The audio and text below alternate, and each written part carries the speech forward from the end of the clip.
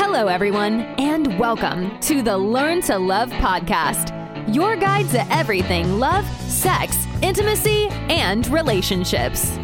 Each week, your host, Zach Beach, interviews new experts on love, including couples therapists, relationship coaches, sex educators, and best-selling authors. Learn the best tips and cutting-edge wisdom to better love yourself, others, and the world. Thanks so much for joining us. We hope you enjoy the show. Welcome to the Learn to Love podcast, everyone. I am your host, Zach Beach, and I'm here with the incredible intimacy coach and fellow podcast host, Kat Lee. Hello, Kat, and welcome to the show. Hi, Zach. I'm so excited to be here. I'm really honored that you asked. I'm excited that you're here too. And today we're going to talk about self-abandonment in relationships. And for those that don't know, Kat Lee is an intimacy and relationship coach, host of the Empowered Curiosity podcast, and creator of the Heart Lab. Her passion for the last decade has been to walk beside her clients as they learn to cultivate conscious relationships by alchemizing emotions, integrating their stories, and coming back home to the truest version of themselves.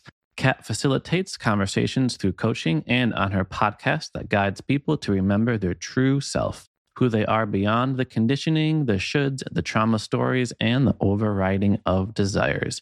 If you need permission to step into the wholeness of your emotions and being, Kat is here to show you that you have been the one holding the pen. That's a lovely little bio there. How are you today, Kat? I'm doing great.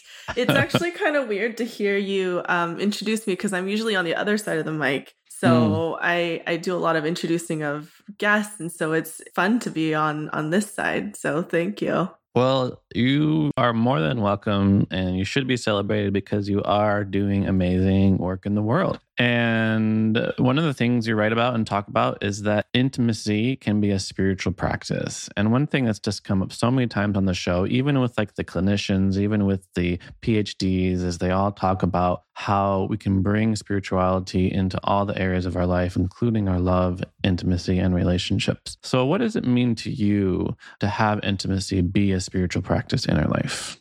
So that phrase is something that it came to me because when I really sat down with spirituality felt sort of out of reach for me for a very long time. I came from a very structured religious background. And so it was very much an external source of where you find connection and power and all of that. And as I got older, I started recognizing in a lot of the books that I was reading and a lot of the mentors that I was seeking out that really spirituality always comes back to the self and how it's really about finding that connection and that power that's really beyond our comprehension. But what it does in the tangible world is that it helps bring perspective and meaning and purpose to our lives, right? So I think about intimacy as being two ways to interpret that one word. Is you can interpret it as intimacy to self and then also intimacy to your partner. And a lot of people are drawn to my work because of the intimacy to partner work. But as we start diving in and unpeeling the layers and the conditions and the stories, we actually start realizing that it all goes back to intimacy of self. And so it's really about how can you cultivate that as a anchoring practice. You know, what can you do? And I really do think of it as a practice. It's not something that you can just sort of like tick off and be like, oh, I'm really great at that now. Like there's always going to be layers that get unpeeled. So I'm really proud of building a coaching practice around this phrase of intimacy being a spiritual practice.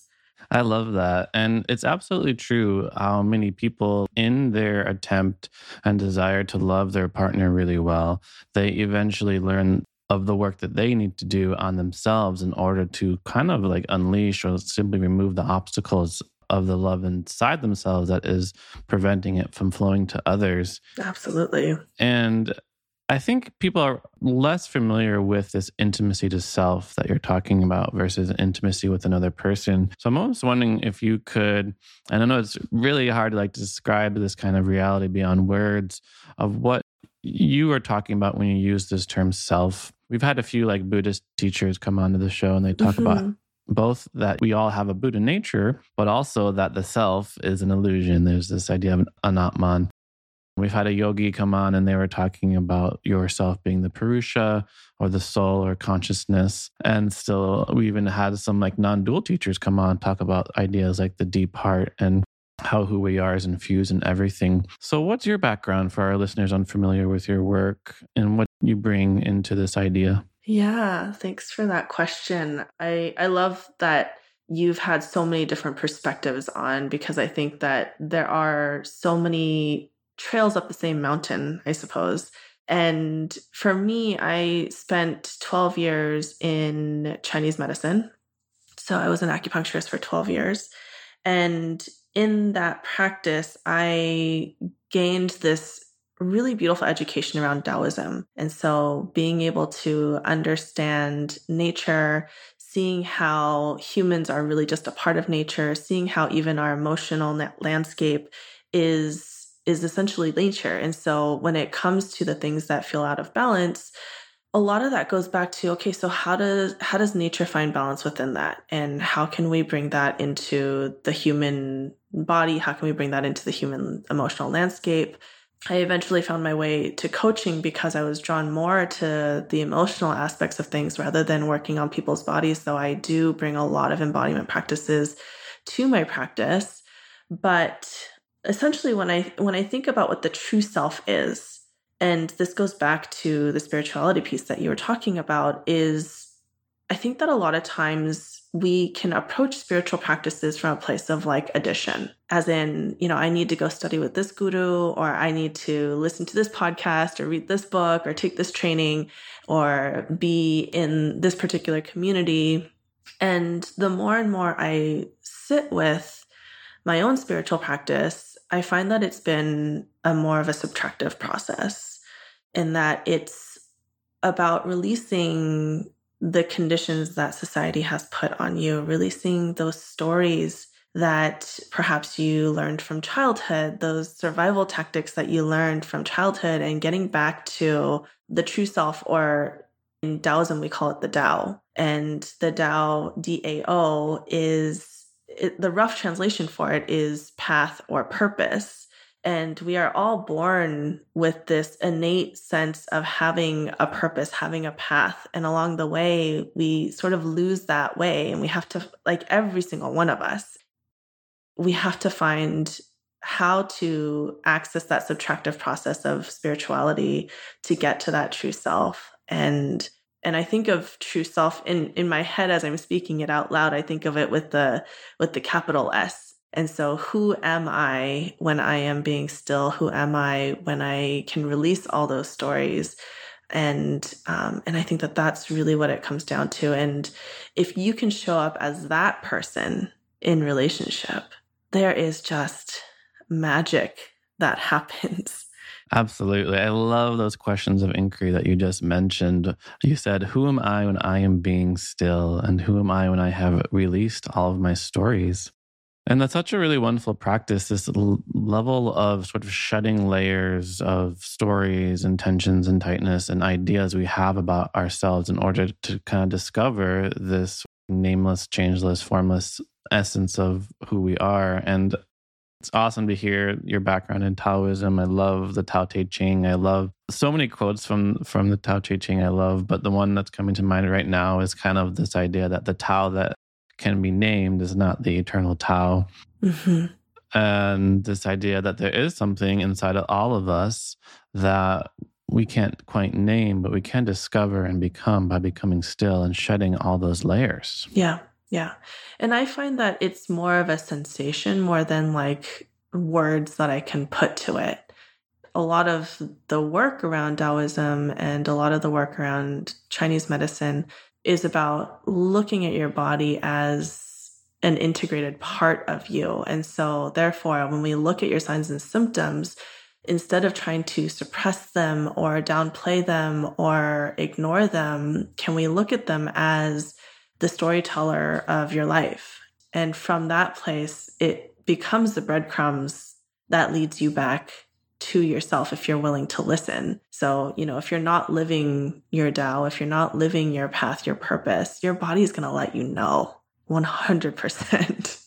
That's really awesome advice. And it's something that often comes up in my own meditation practice and when I'm teaching meditation is people often will say things like, I'm supposed to find peace in meditations. And right now I'm feeling like pain in my back. So am I just supposed to ignore it? And it's actually bringing a certain level of curiosity to our experience, which to me is so powerful. So when you like say something like, oh, my back hurts, it's like, okay, what is that sensation of hurt that you're experiencing? Like, where is it? Does it have textures and shapes and colors? And by going really deep into the nature of our experience, we get to learn so much just about ourselves and the nature of reality. And I think the piece there that you hit the nail on is the curiosity piece. Is so often we look at our bodies as things like how can we control this? And so when you bring in that layer of curiosity and ask questions like you're asking in terms of like, what's the sensation? What's the location? What's the texture? That brings such a different conversation forward for people. So I'm very curious what being empowered in our curiosity means. So this is like your work in the world. So if you want to find Kat Lee, just go to empoweredcuriosity.com, Empowered Curiosity on Instagram, hop on the Empowered Curiosity podcast. So for those unfamiliar with the kind of combination of these two terms, what is empowered curiosity? Yeah, I kind of came up with the business name on a whim, like the brand name on a whim. And you mean you were in flow with the Tao and it just came into your intuition? And as the years have passed, I feel like it's become something that I've grown into. And for me, when I work with clients, that disempowerment piece seems to come through so much. And the place where people seem to struggle and find challenge is when you are in a stuck state, when you have unresolved traumas, when there are stories that you can't seem to release. Your decisions and choices become very binary. It becomes a this or that sort of scenario, and it's hard to really see if there is gray, if there's nuance, if there is another fork in the road that maybe you aren't seeing. And so to help people get to a place where they can see choice is what I think about in terms of empowerment. And again, not like as a coach, my goal is not to layer my own thoughts and feelings onto you. It's really just to give you the machete so that, you can hack away your own new path that you weren't seeing before. So I think that that's the empowerment piece for me. And curiosity is really the capacity to see choices. And to me, curiosity is, I think of it as like the antidote of fear, if that makes sense. Because I know that a lot of people say, love is the opposite of fear.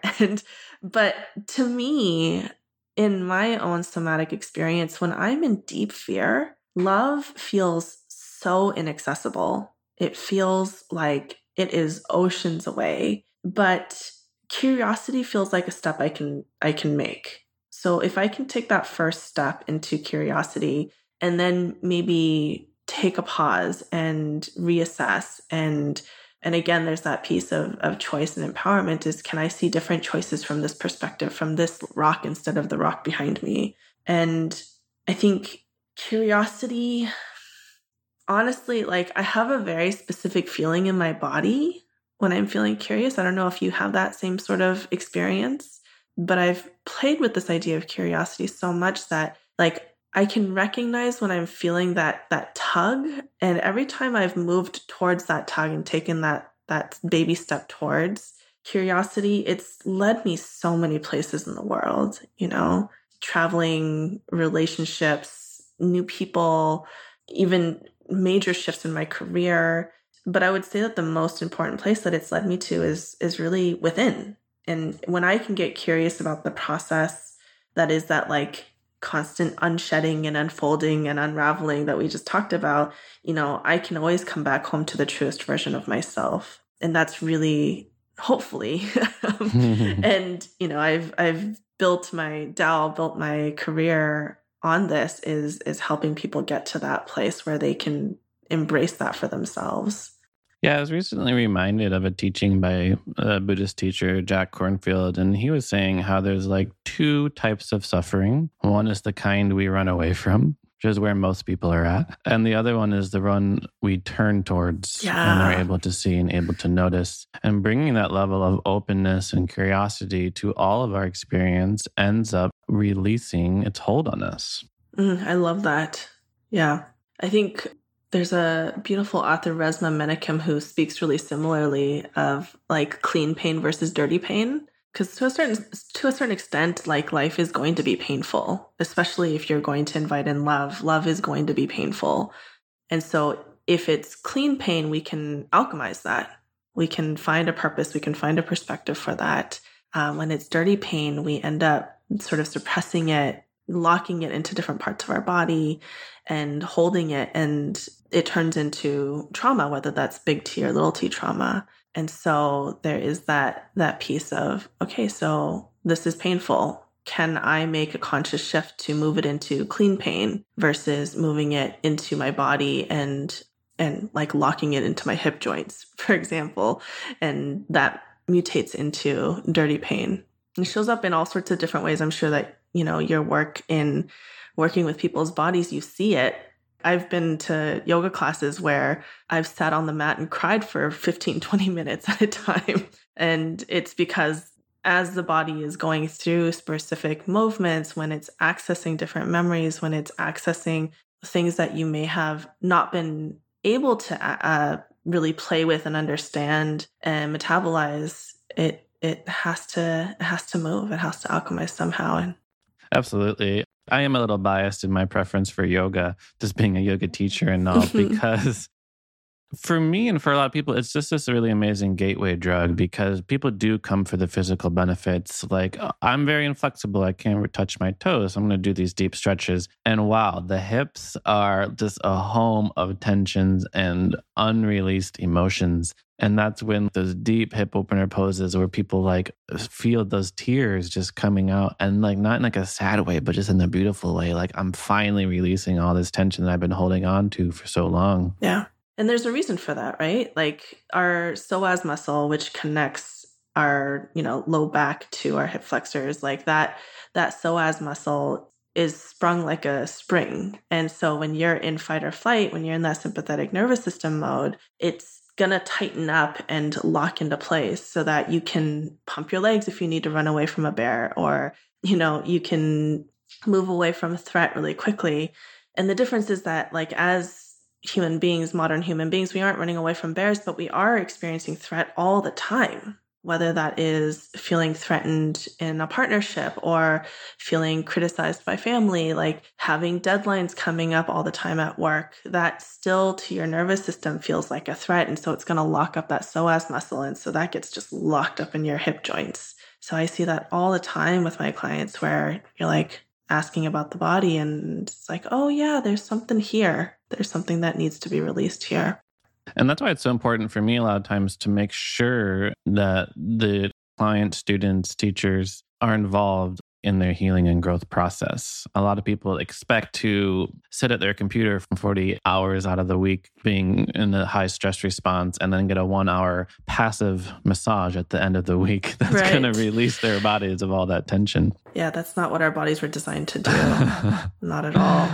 So we've been talking about, I love what you said earlier about how basically empowerment is all about agency, being able to see a range of choices and make the best one, which a lot of people do like come to coaching from that place is they are lost and they don't know which direction to go. And it's not like they have 3 choices and they don't know which one to choose. They're at 0 choices. And finding that level of curiosity, of being open, of exploration also reminds me a lot of like the beginner's mind of like cultivating an openness to learning, new ways of learning and new ways of understanding. So on your path and in your own path of curiosity, of working with your clients, what are some lessons that you have discovered on your path? I think curiosity has led me so many places. I know that I'm in a state of fight or flight. I know that I'm in a sympathetic response when I can't see any choices or my choices are narrowed down to 2 and they both feel really shitty, right? And so curiosity then becomes the tool that I use to cut myself a new path. Because oftentimes there is a third path. We just haven't seen it past the brambles yet. And so I think that that's my biggest lesson when it comes to curiosity is if I can wield that sword of curiosity, then I have the capacity to see a different path than my nervous system is really allowing me to see at that moment. Absolutely. There's just so much wisdom in how love, connection, positive feelings open us up, and those stressful, negative flight, fright, freeze responses close us down. That literally narrows our vision, both in how we're able to respond to our current situation, but also in the vision we have for ourselves and the world. And I'd love to shift for today's topic because I'm very curious. I'm still quite curious how all this kind of ties in together when we talk about self-abandonment in relationships. Let's just go right into it. So what is self-abandonment? What does it mean to abandon ourselves? So if we can take it back to the first part of our conversation where we were talking about all those conditions and stories and narratives that we layer onto ourselves, those are all survival tactics essentially, right? And so when we are making decisions and choices from that place of what I think is going to look good on paper, of what I think is going to bring me accolades from my social circle, what's going to make me look like a good girl to my parents, that's where you start self-abandoning. And in order to do that, you have to stop listening to your body, I think is one of the first things that happens. And so this is, what we were talking about earlier is when you aren't connected to your true self, your body's going to show up in all sorts of different ways. And I can definitely speak from personal experience on this because before the age of 30, I had pretty much done everything that I quote unquote should do. I had gotten married to my college sweetheart and opened up a practice in the way that, school told me I should open up a practice. I had a really busy acupuncture practice. We bought our cars, we had our dogs, we bought our first house before we were 30. And, on paper, everything looked great. And at the same time, I got to that top of the mountain and I was like, this doesn't feel good. For some reason, this does not feel good. And my coping mechanisms were drinking and binging out on television and buying too many things. And at the time, I had this horrible insomnia. Like I had been on all the drugs that you can think of for sleep and done all the acupuncture, done all the meditation, and my body was just like, nope, we're just not sleeping. And when you get to the top of what you think your life should look like and you feel like that's a pretty hard place to be. Because then at that point, it's like, where are the choices, right? I have nowhere to turn. And really, when it came down to it, is the relationship, even though, we were both good and decent people, we weren't good and decent for each other. And so in order to stay with him, in order to be in this relationship that I had invested so much time and energy and resources into, I had to mold myself to become somebody who would be like the good wife for him. And that person was not who I was at the core. That wasn't who I, my true self is. And so this self-abandonment piece is really about how can you get back to that true version of you? And that relationship and intimacy with self has to come first before you can cultivate a relationship and intimacy with other people. And for me, it took a divorce, but in that divorce came a liberation. And I don't think it was a one-sided liberation. In fact, when I look back on the relationship and look at how my ex-husband is doing now, us getting divorced was the best thing for both of us. That was actually the truest version of our expression of love, because it allowed us to be who we were. Because as much as I was self-abandoning, he was self-abandoning as well. And so we have a tendency to override our boundaries. We have a tendency to place ultimatums on our partners when we're in that place of self-abandonment. which is never a good place to create a trusting and loving relationship.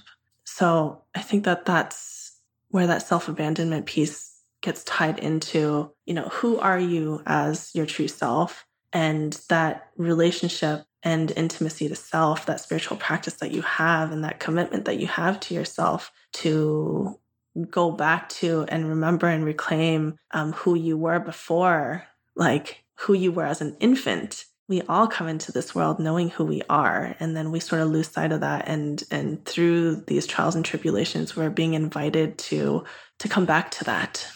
Yeah, absolutely. I resonate with so much of what you're saying right now. And I do think that everyone is on this planet for a purpose, for their soul's purpose. And in yogic philosophy, we say you were incarnated into this form because you have a karmic role to fill out. You have your dharma. And no matter like what belief system you ascribe to, we do have to kind of discard what society and culture or our parents or what others say that we're supposed to be living and find out the way that we are rooted in our own passion and purpose and live the life that is true to ourselves, which is really challenging because society and culture will put all sorts of expectations and desires about what is the right way to live in this world. Absolutely. And we are herd animals. And so we have this like innate feeling of wanting to be part of the herd. And so separation from the herd might mean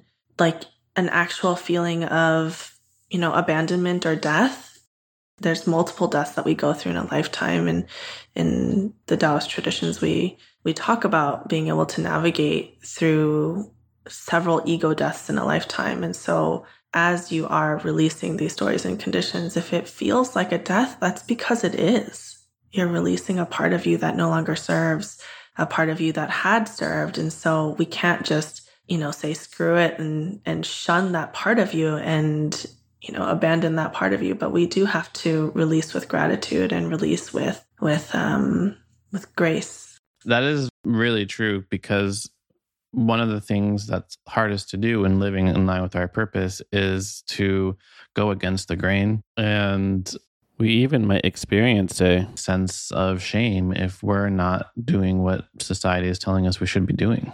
And I do feel like this really taps into the importance of setting healthy, life-serving boundaries for yourself, because part of that releasing of expectations of others and society is kind of like this level of like saying no. Yeah. Like I'm imagining like your parents telling you, you have to become a doctor. And there's this little voice inside of you that says, no, you're an artist. Like, go pick up a paintbrush. Yeah. And then you have to have the sort of energy and gumption to say, no, I understand this is what you want for me, but I'm going to live the life that I was born for and live true to myself. So what are the first steps in sort of setting up the appropriate separation from the forces that aren't aligning with who we are supposed to be in this world, and to make those first steps from the heart in line with our purpose and where we're supposed to be going? Well, I think my favorite definition of boundaries is from Brene Brown.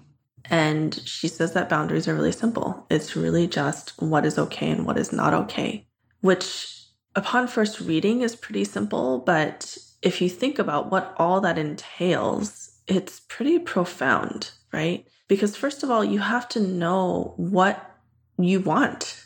So many of my clients come to me having such loose boundaries all their life and catering to other people and being caregivers and being people pleasers that when I ask them, what do you want? They have a hard time answering that question. And sometimes what's more accessible is what you don't want.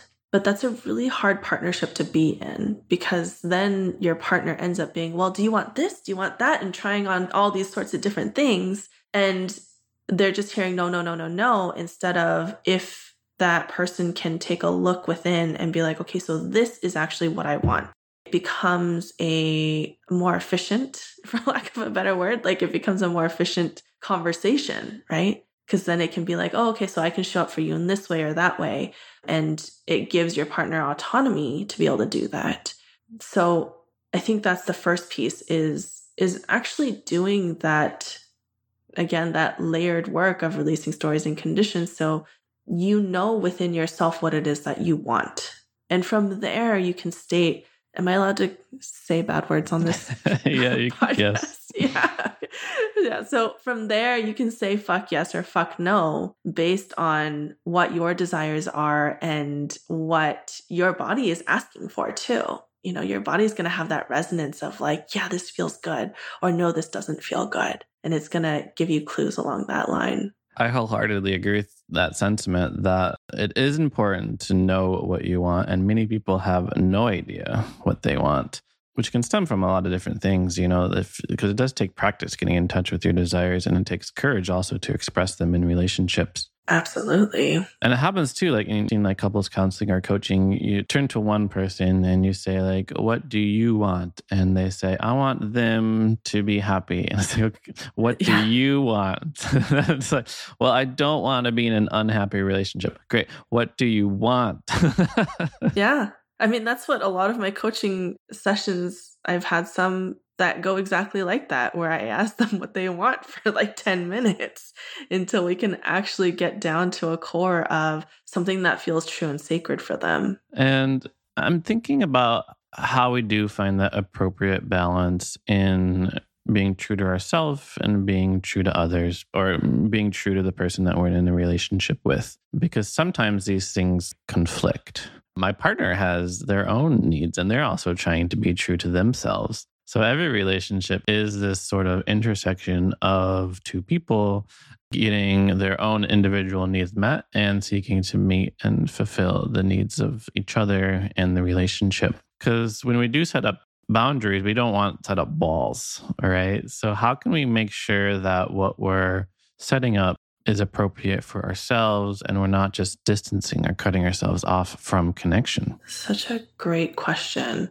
I think the piece there is that we need to zoom out a little bit, because I think what you're talking about is boundaries versus ultimatums. And they're at face value, they seem like they could be interchangeable, but they're really not on an energetic level.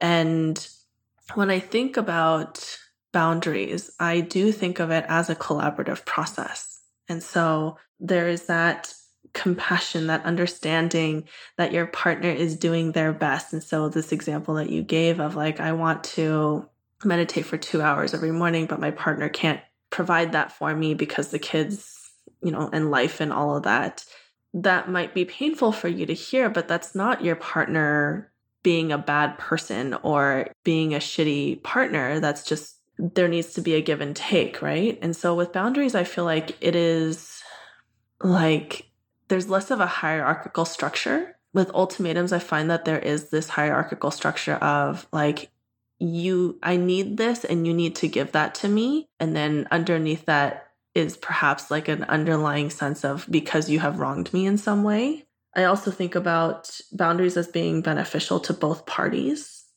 And so if I am given the space to connect to myself, it may not be necessarily 2 hours every morning, but if I am given the space to connect to myself, it's actually good for me and it's good for my partner. And so whereas ultimatums feel very one-sided in terms of I'm just thinking about myself and what my needs are. And so there's like an expansiveness that comes with boundaries.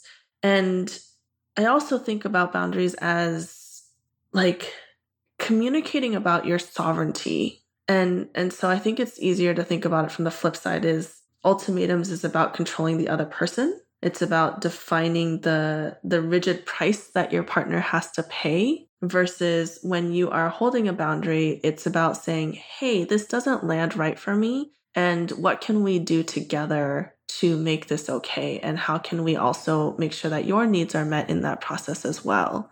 And so boundaries, if they are done well, is an invitation to a conversation. And there's this idea of like creativity in the outcome, right? And so versus like ultimatums feel like it shuts down conversations because there's a fixation of what I want to happen, what I need to happen, and it needs to happen in this particular way. Did that answer your question? Absolutely. So much insight you just expressed there. I really love how you mentioned that ultimatums are about controlling the other person, which is something you see a lot. You see like a person say something like, if you don't do this, I'm breaking up with you. Yeah. Right. Then it becomes like, a threat and kind of a way of manipulating the other person. But boundaries is sort of this co-created collaborative creation where you are creating a sort of system that works for both parties. And I was just thinking, like, to me, one of the easiest way to think of a boundary is like a teacup. Okay. because I'm so intrigued. Well, what is a teacup? It's four walls and a bottom, and then it's a boundary separating the tea from its environment. Yeah. Right. And it's good for both parties, right? It's good for the tea to be contained in this place, Yep. and you don't want it to spill everywhere. So setting an appropriate boundary in a relationship is really good because for you, it allows you to like fill up your own cup. It allows you to have energy and self-love and a level of peace and calm that allows you to be better serving of your relationship in so many ways. And the piece there too, like just because I've worked with so many people, is when you do not set boundaries, when you have loose boundaries, your partner sometimes doesn't even know they're crossing a boundary, but you're sort of keeping a running tally. And then at a certain point, you set this like hard ultimatum because the 10 other times that you actually didn't express a boundary and your partner wasn't able to meet you and meet your needs, you end up getting fed up. And then there's this like hard ultimatum that happens. And so I think about sort of as we talked about earlier of like when you hide or suppress negative emotions, it gets locked in your body and it mutates in a particular way. And oftentimes it comes up as pain. But when it comes to boundaries, when you aren't expressing and you aren't, on a regular basis, like checking in and, even small things where, he didn't take the trash out or something, when you are letting those things slide and it's really irritating to you, at a certain point, it's going to feel like the lid is going to blow and you have to set this like ultimatum. And so I think about ultimatums as being mutated boundaries in a way. So you tapped directly into what my next question was going to be, because I wanted to link together many of the ideas you have been talking about around how self-abandonment sort of manifests, like how we sort of can notice when it's coming up. Because earlier you mentioned the people pleasers, the ones who are totally focused on other people, that they have abandoned their own needs and desires. And then you also mentioned earlier that when we're not being true to ourselves, it shows up in our body. So what are like the symptoms of self-abandonment in relationships? Like what are some things that we will notice when we're not being true to ourselves? That is such a varied question, I think, because bodies are so different. We are in very similar little meat packages, but each one of our meat packages expresses things differently based on our physiology, our genetics, our history of where we might have kept stress in our lives. And so I think the question I would put back to the listeners is, how does it feel like when you are under stress? And so differentiating out like the stress and the stressor, right? So like stress is what your body feels like, physiologically what it feels like in your body. And then the stressor is the thing that happens, the event. And so if the event is self-abandonment in relationship, that's going to show up in a particular way. For me, it happened to be insomnia and migraines. Like that's just how I am wired. I have a tendency to be really in my head. And so to me, it was no surprise that when my sympathetic nervous system is turned on, then I go into like hyper vigilance mode. And for some people, it might be the opposite, actually. Like there are a lot of people who disassociate when they're under a form of stressor, and that's how their body expresses stress. And so they might actually end up being really tired and fatigued. And so I think because we all have these different ways of expression and our bodies are all so unique, this question can only be answered by the listener. And so I think that if we can plant any sort of seed in this conversation, it's curiosity about what your own process is like when you are in a place where you feel like, even on a small level, like you're self-abandoning. Maybe you're not speaking up when he's not taking the trash out. Maybe you're not speaking up when you would rather not go see the in-laws this weekend. Absolutely. What I'm hearing is that in order to kind of break out of self-abandonment, we have to become self-aware. We have to cultivate self-awareness because indeed, when certain stressors happen in our life, we respond certain ways. Like the same stressor, somebody might get really sad, somebody else might get really mad. Yeah. Right? Yeah, absolutely. The point is that these are our responses. So by being aware of our triggers and by further being aware of our own embodied experience, we get tapped into our intuition. We get tapped into our heart and a place of love and self-kindness for ourselves. Yeah. So amazing, Kat. This time has flown by because you have piqued my curiosity in so many ways. I feel like I could continue this conversation for a long time, but we are running low on time. So my last very curious question, I'm so curious how you're going to answer this question. It's the question I ask all of my guests at the end of the show, which is, what do you wish everyone knew about love? You had sent me this question beforehand, and I put a lot of thought into it because I was like, how do I not just parrot back like a cliche love song at this point? When I really sat down with it, it's that love is a constant and active process. And I know that there's that internet meme that floats around every once in a while that says like love is a verb. And I don't actually know what people are trying to say when they say that. But I think when I say that love is a constant and active process, it goes back to connection. So love is connection, but we all, because we're human beings, we all have wounds from connection. So when we act from a wounded place, it's easy to use love as an excuse for shitty behavior. And so, if you get jealous, you might be saying, I just had to snoop on his phone, or, we've talked a lot about self-abandonment today. And so it's like, I have to do things that aren't in alignment with my own values, my own beliefs, because I love him that much and I can't lose him. So being active in love is about working on your inner child, correcting your ego stories, working on your attachment wounds, taking sovereign responsibility so that you aren't projecting, because only then can love be this like collaborative process. Because when you are not armoring up, when you're not trying to protect yourself from the very relationship that you want to have, and all that stems from your relational wounds, that's when you can actually be a good teammate. So it's practice. It really is. Absolutely. Very Taoist of you. Love is this constant flow, constant process. I love your perspective so much, Kat. Thank you for coming on to this show. And I already kind of talked a little bit about where people can find you. So is there what else would you want people to know about your offerings and where to find you in the world? Yeah. So as you said earlier, my website is empoweredcuriosity.com. I do most of my connecting with my community on Instagram. That's also at Empowered Curiosity.